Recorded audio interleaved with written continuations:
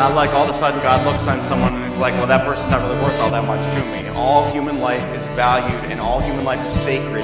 The only value human life is lost is in our hands, in our minds.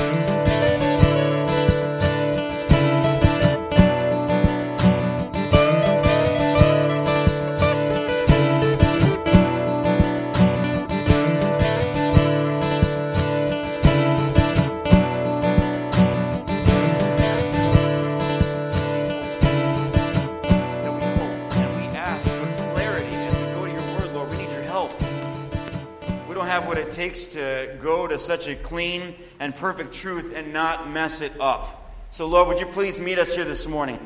Help us in that mysterious way by your Spirit where you take your word and apply it to our hearts and reveal to us the truth there is within. God, if there are places in our hearts where we've hardened ourselves and we've become less receptive than we ought to be, if receptive at all, we ask here in this place that you would change and soften those areas. Lord, in places where many people are just broken, there's no other words to describe it, we're broken. Would you restore? Would you conform us to that image of holiness, which is the greatest joy for each one of our lives? Would you teach us and would you lead us? We thank you and praise you. In Jesus' name, all God's people said, Amen. Today is the last sermon in the book of Jonah, the last one. I'm brokenhearted myself. This has been such a long and joyful path that we've been on. I've been excited to talk to people about different things that have been coming up as people have been studying and reading through this awesome book.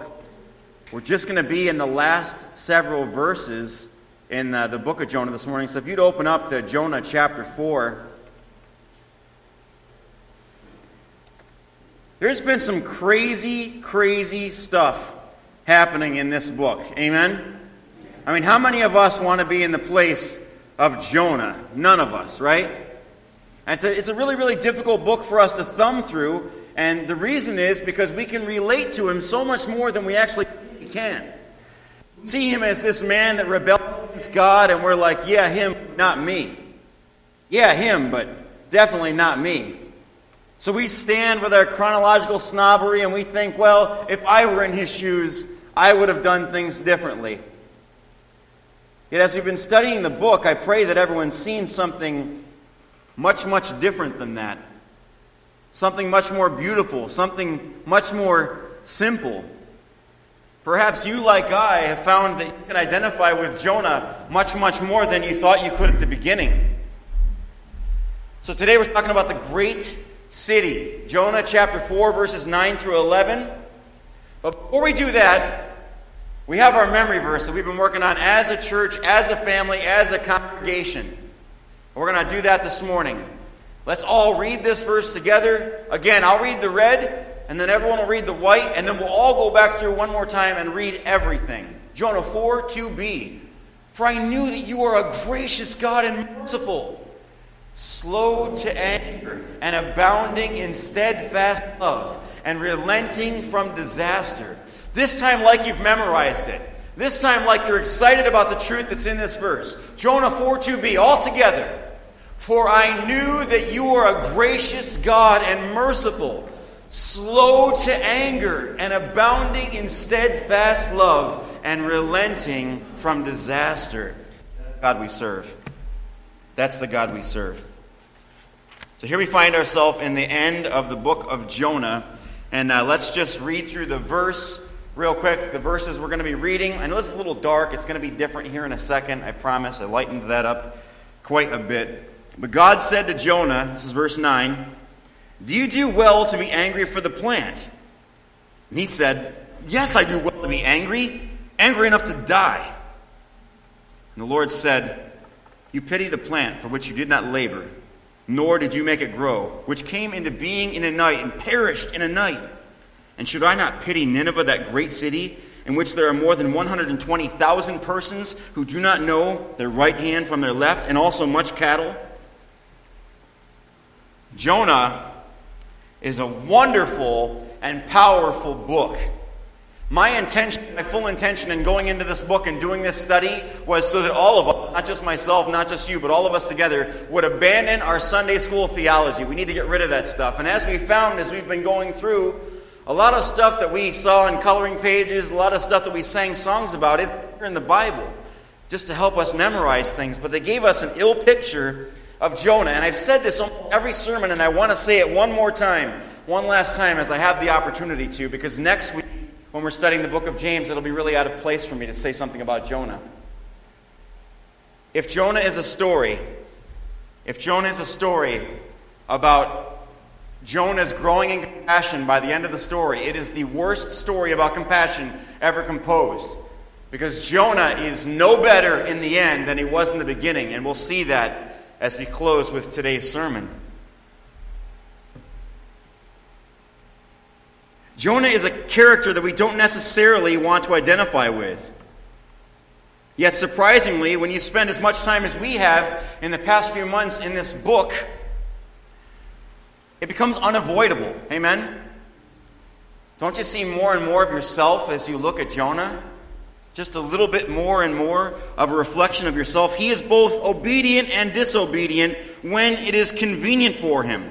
But never ever considers, listen to this, he never ever considers God's greater purposes.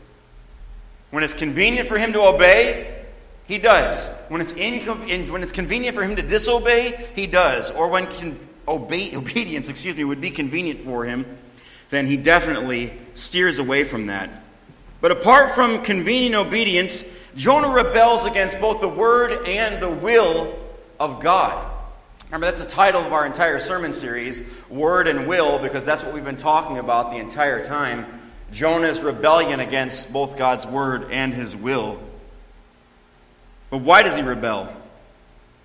Because he doesn't like it when God calls him to do something that will be seemingly painful to him.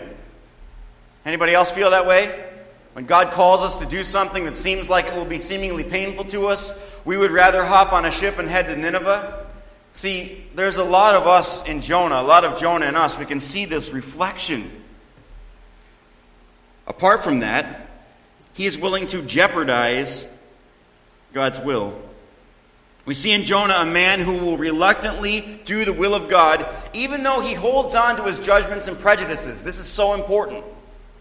In the end of the story, by the time he's vomited up onto the seashore, by the time he's brushing the sand and whale saliva, stomach acid off from his person, Jonah is willing to go and do the word of the Lord. But he's very, very reluctant. He still wants what he initially believed should happen to these people. And lastly, we see a man whose value appropriating capacity is biased by his judgments and prejudices. Great city. All of a sudden, there we go. God exposes our hearts with truth. God exposes our hearts with truth. Spiritual blindness causes a misappropriation of value.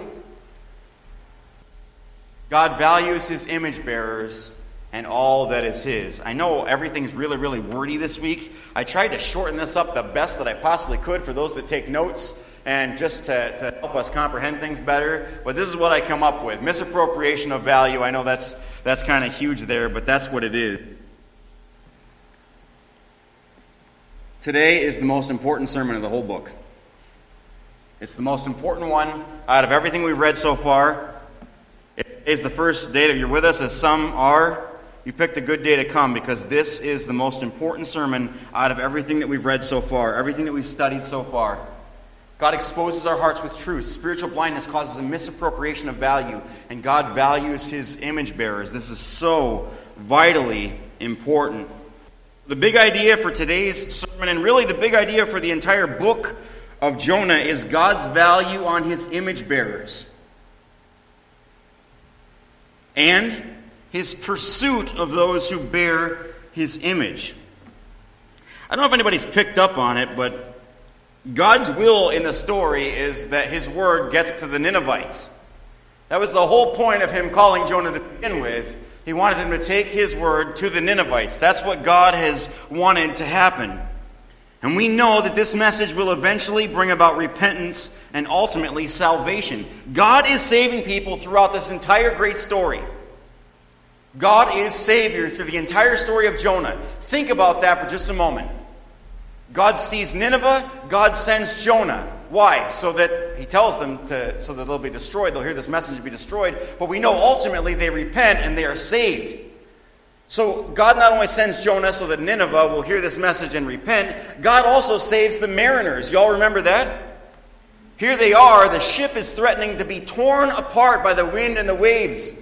God saves them by their obedience in tossing Jonah over. Jonah is all but drowning. The water is in his lungs. He talks about it in his prayer in chapter 3. He talks about this time that he had inside the whale. Chapter 2. He's drowning. He's on the verge of death. And God saves him in a way that we wouldn't particularly choose to be saved. He has a whale come and swallow Jonah. Then Jonah finds himself in another sticky circumstance, in the belly of the whale, and God saves him from this also. Ultimately, Jonah goes and preaches the message. Nineveh repents, and God also saves them. Is God done with saving? Not quite yet. Jonah is fatigued and feels as though he will die because of the sun and the heat. God saves him from his discomfort by sending a plant. You see, God's all about salvation in this entire book. He saves and saves and saves. And I can't help but wonder about the inward rebellion. Does everyone understand how amazing it is that even though Jonah is wayward, God is still communicating directly to him? God never stops speaking directly to him. Does everyone understand that? He hears God's voice. And with all that he says and does, though reluctantly saying yes outwardly, inwardly he's saying no. We have the full and complete revelation of Scripture.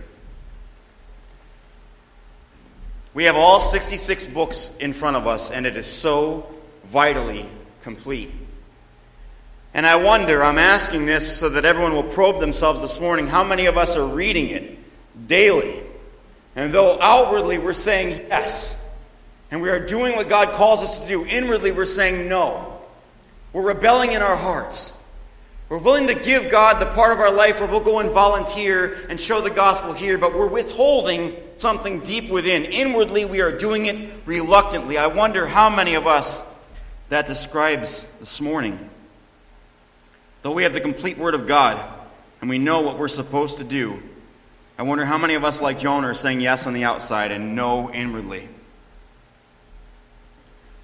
That's the first thing that God speaks to this morning in this passage. He speaks to our unbalanced obedience. How does he do that? Well, God exposes our hearts with truth. God exposes our hearts with truth. I love the way that God approaches his children because it's awesome. Because we fail as parents if we don't speak to our children in this way. He allows Jonah to work all these things out in his own heart. Look at what he says here. This is so vitally important. But God said to Jonah, do you do well to be angry for the plant?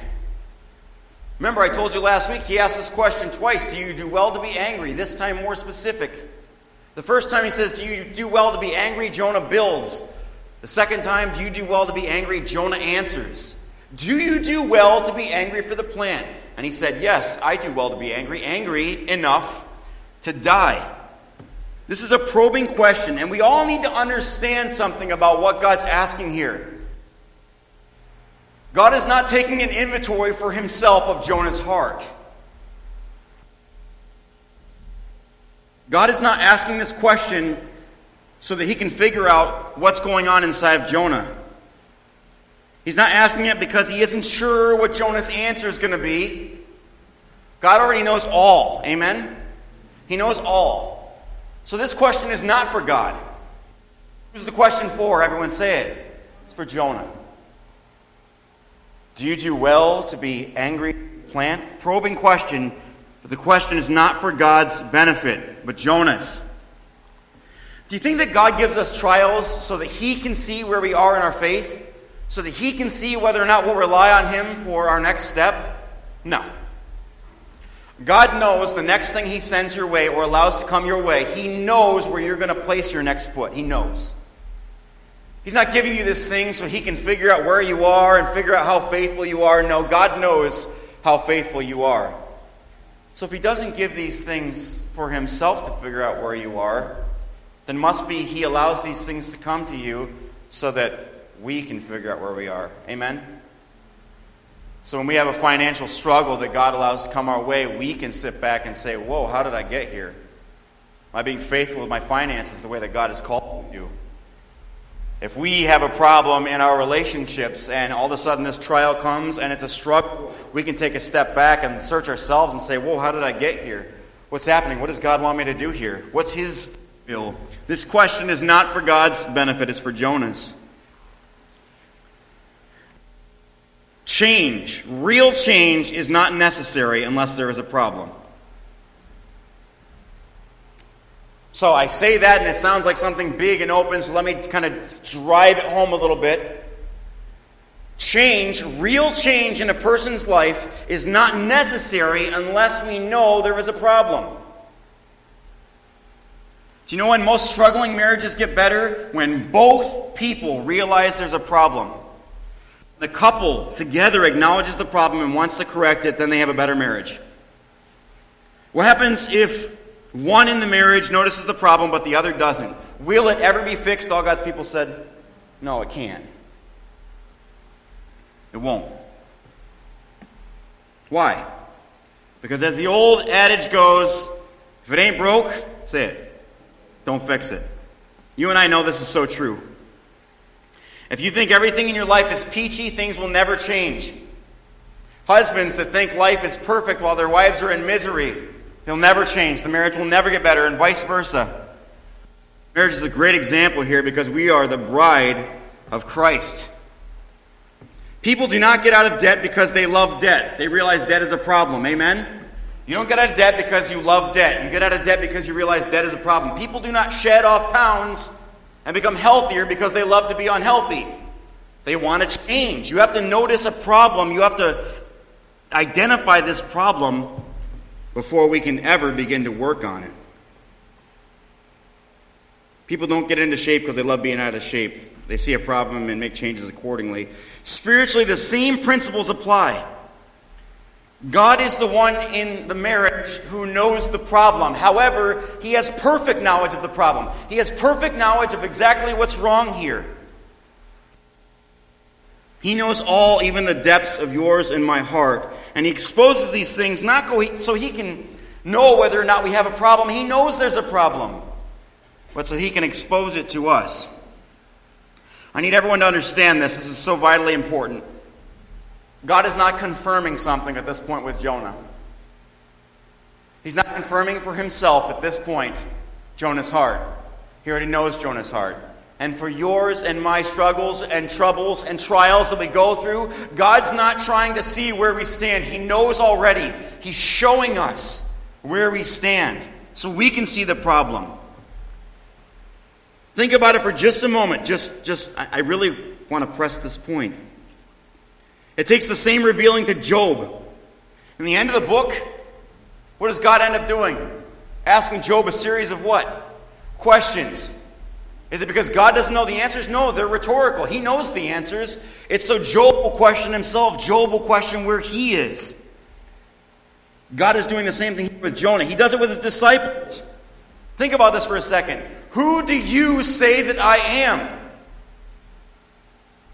Does Jesus know at that point who the disciples believe him to be? All God's people said yes. So what's the point? because it rolls off Peter's lips. It's the first time Peter says it. You are the Christ. It doesn't end there. He asks another probing question. Can you drink the cup that I'm about to drink? Jesus knows the answer to this question already. It's not so that he can find out where the disciples stand. He knows where they stand. It's so that he can show them where they stand. Sits with Peter on the shore and says, "Do you love me?" Peter says, "Lord, you know that I love you." Jesus knows how Peter feels about him. This is a probing question for Peter so he will understand where he is. God does this all the time, all throughout the Scriptures. God does this continually, and the purpose is to expose our hearts through self-examination. Do you do well to be angry for the plant? What's Jonah's response? Yes, I do well. It's amazing. We do nothing well. Only God is good. Says, well, yeah, my anger is righteous. Yes, I do well to be angry. But notice what he has regard for and what he has no regard for. He has absolutely no regard for human life, even for his own. Do you do well to be angry for the plant? And he said, yes, I do. I do well to be angry. Angry enough to die. This book is so contemporary. For the loss of temporary comforts, he wants to forfeit his own life. This is sad and all too common. A plant pops up, gives him some temporary comforts, and when it's taken, he no longer wants to live. He does not even value his own life. He's willing to forfeit it. When life loses its value, we will give it up for reasons that are not worthy of it. When life loses its value, we will give it up for reasons that are not worthy of it. We as Christians must stand for life. We live in a time where life is always being examined. The value of life is always being examined. And if life loses its value, we will always give it up for something not worthy of it. Point number 2, spiritual blindness causes misappropriation of value. The Bible teaches us that life is sacred. The Lord said, "You pity the plant for which you did not labor, nor did you make it grow, which came into being in a night and perished in a night." How many of you are sad because your tomatoes are not doing well this year? You may feel like Jonah a little bit, I don't know. And should I not pity Nineveh, that great city in which there are more than 120,000 persons who do not know their right hand from their left, and also much cattle? The Bible teaches us that life is sacred, valuable, and therefore to be both treasured and protected. God values the dignity of a human life so much. Genesis 9, we're told that if someone takes someone else's life, they've taken something that cannot be restored, that person loses his life. That's how serious God values a human life.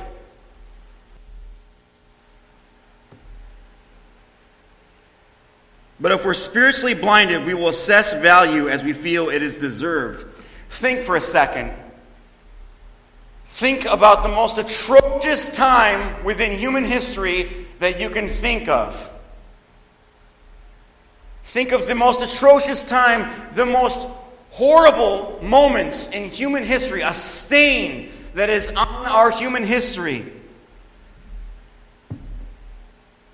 This was the ideology behind the Nazi concentration camps. The Jews were devalued.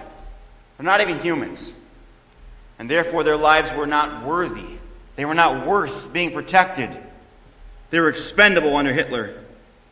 He trained his men to believe that the Jews were not even human. So they would suffer under the hands of the Nazi regime. Hitler was spiritually blind and had a great deal of power, and millions suffered under the ideology of Nazi Germany. This is so important. Every single time you and I devalue a human being, we are doing the same exact thing. Every single time we consider a human being as worthless, we are spiritually blind. Spiritual blindness is a term that means you or I, if we are spiritually blind, have no biblical grounding for making that assessment. There's never a time in our lives where we will be able to look on a human life and say that that life is not valued, because the Bible says that it is. The only way we can make that assessment is if we are spiritually blind.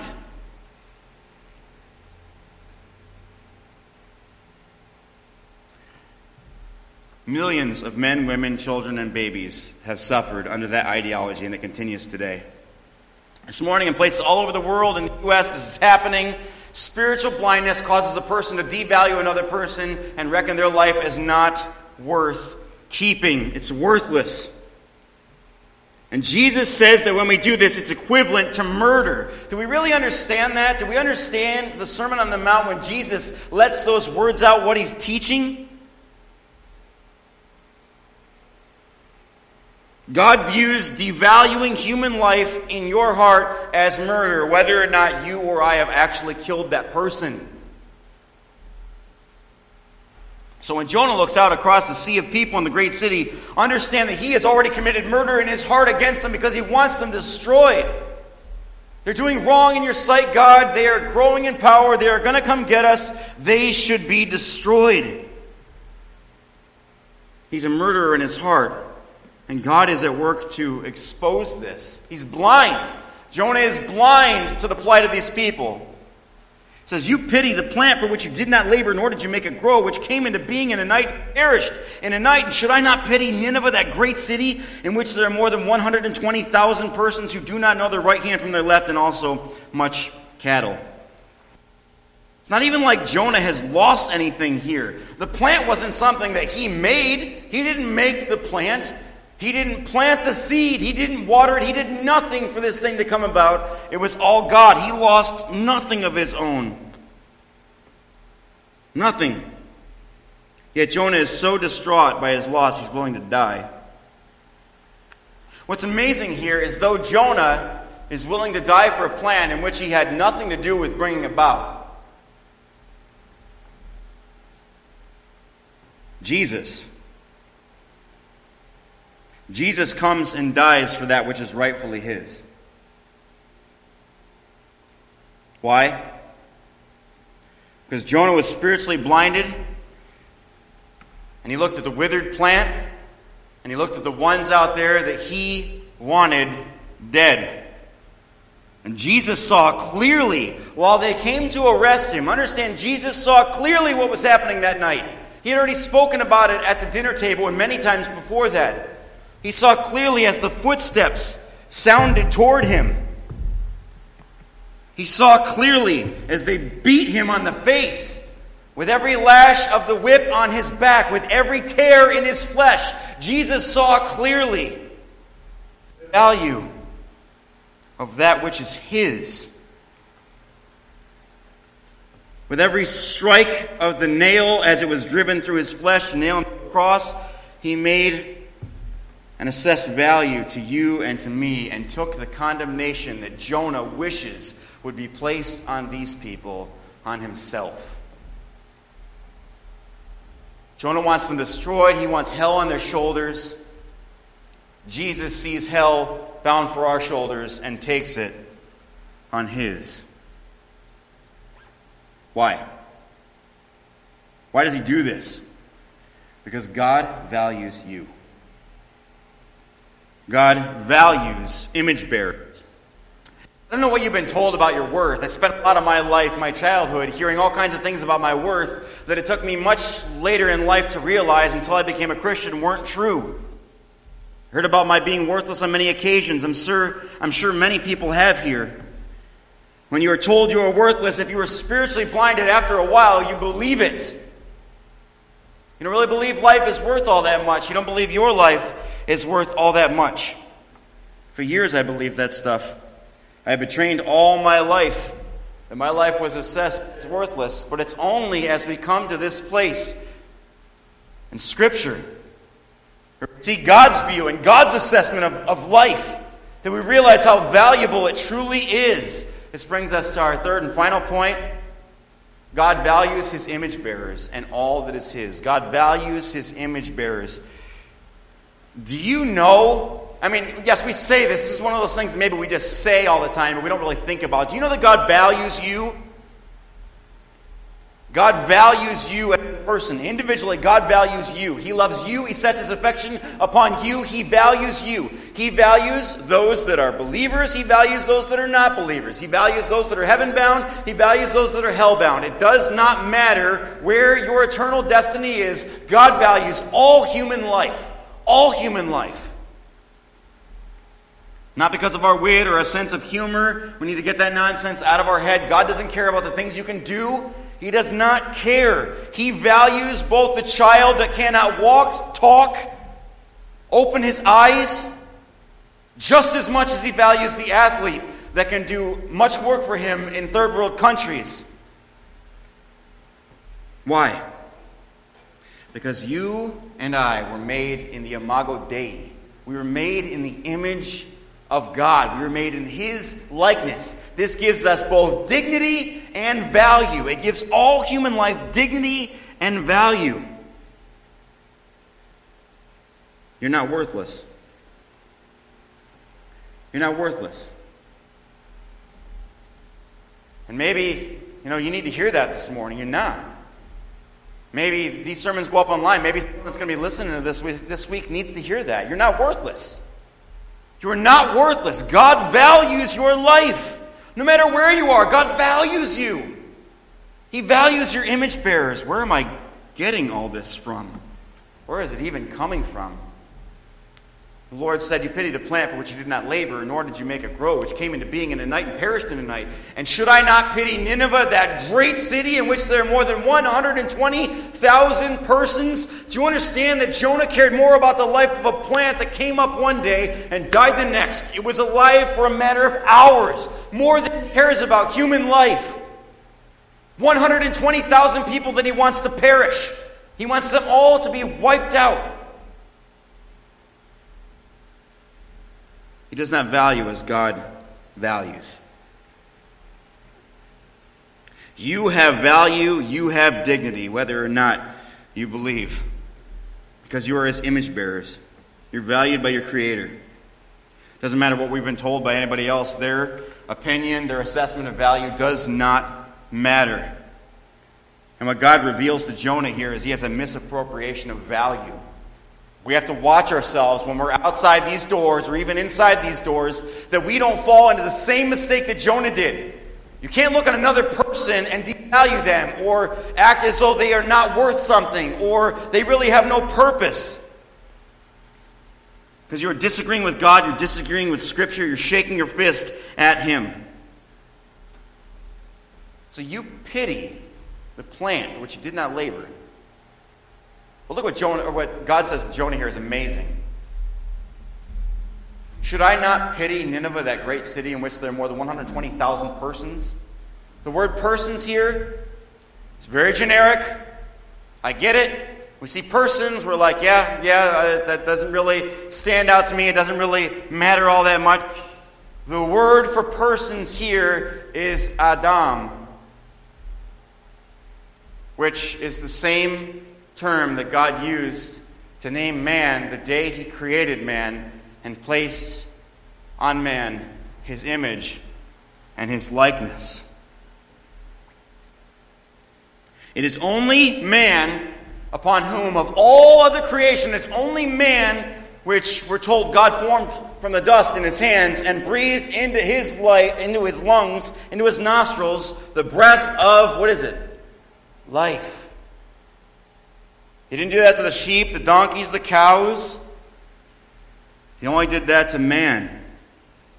And since that day, the only value that human life has lost has been at the hands of us. It's not like all of a sudden God looks on someone and he's like, well, that person's not really worth all that much to me. All human life is valued and all human life is sacred. The only value human life has lost is at our hands, in our minds. We value all life. In the womb, on the deathbed, no matter what, we value all life because we're told to. He said, let us make man in our image. Let us make man in our image. God declares in the book of Isaiah, such a beautiful passage. Why do you regard man? in whose nostrils is breath. I love that, and I memorized it because it is the verse that you need for most of the time you walk out on this earth, out in this world. Because people are assessing you all the time, and what does God say? Stop regarding man in whose nostrils is breath. There should be in our lives, in your life and my life, only one assessment of value that matters. It's the one that sent his son, Jesus Christ, down to die for you and to die for me. That we would be spared his wrath. That wrath would be absorbed by Jesus Christ. That we might spend eternity not only calling him God, but calling him Father. Being brought in his family. Jonah cared more for a weed than the image bearers. What God asks, should I not care? Should I not pity the 120,000 people in Nineveh? That should have been argument enough for Jonah, but it wasn't. He goes on to say, who do not know their right hand from their left. 2 people asked me about that, or mentioned it. They have no idea the law. They don't have the law. They have the law that's written in their hearts. They don't know what they are supposed to be doing to please God. They don't have a moral code other than the one that's written on their hearts by which to live by. God's saying, shouldn't I pity them? They don't even know some of the wrong that they're doing is wrong. We're not told exactly what they're doing. There are some ideas that are given to us in commentaries. I don't put much stock into any of them. All we know is that the evil is in their hands and they are carrying it forth. The king of Nineveh says this. Should I not pity them?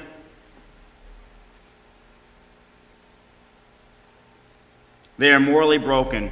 They haven't the same level of truth to live by that Jonah and the Israelites do. More pointedly, Jonah was given the word, and what did he do? He disobeyed. Nineveh is given the word, and what do? They repent. In a way, if we were going to assess moral value, it seems like the Ninevites are more moral persons than Jonah even is. Who is worth more pity? Who is worth more destruction? Further, and by no mistake, God adds cattle. And he says this, it seems like kind of like a last-minute thought, but it isn't at all. God owns what, everybody? Everything. Cattle are used for food and sacrifice, and they are also of no value to Jonah. We live in very, very difficult times today. The time that we live in is very, very tough. And there are decisions that are in front of all of us and decisions in front of our leaders. We need to pray. And I want to leave you with this truth because it's so important. Though times are difficult for us, though they're tough for us, they are not for God. It's not like God looks down on all this stuff and says, oh, what am I going to do now? My whole plan's messed up. Since the fall of man, God has not lost 1 ounce of authority. Not one. Amen? Whether or not we choose to give him authority over our lives doesn't matter. He still has it. We need to ask us, can I give you this better job? Can I take this job away? None of us have had that conversation with God. Is it okay if I take from you this thing? God doesn't do that. God owns everything. He has lost not 1 ounce of authority. Even in this time, he has not lost. He isn't dead. And the value that he gives is the only value that matters. Friends, he sent us into a world full of image bearers, fellow image bearers. And he's given us the task to value them as he does. And to act with both temporal and eternal eyes according to the truth. This is the world that he sends us into. Yes, we pray for truth to win and for justice to go forth, but we also pray for the full restoration of God's image, which we know now is to be conformed to the image of his Son, Jesus Christ. And we are called to his image bearers to be a voice for justice, true justice, and light in the darkness. We're called to be salt. We're called to take this message out of this place. We can't be like Jonah, everybody. We really, really, really have to look on the world around us and realize their value to God, and that God wants man to be saved. You think God just wants people's eternal destination to be changed? No way. The Bible does not tell us that heaven is a place to which we go. The Bible tells us in the end, heaven is a place that comes to us. We want a people prepared for Christ's return. Amen? We must value people and live accordingly. Let's pray together. Father, we have been lied to. Each one of us here have been lied to. We have assessed value according to our own worldly standards and not according to truth. And it has been a stain on humanity. Father, help us to be strong and look on humanity as you do, with love for the weak and value and dignity for the strong. Help us to value all your image bearers equally, whether or not they're our friends or family. Give us grace in our conversations and truth by which we can address the injustice of our day. We trust you in your gospel and offer up our bodies as a living sacrifice. We offer up our bodies that, Father, we might be soldiers of yours in this battle that's in front of us. God, it's so difficult for us to trust. It's so difficult for us to look and understand what you're doing, yet we know you've called us to do this. Lord, give us patience. Help us to live out a life of sacrifice, praise. Lord, help us to start here at this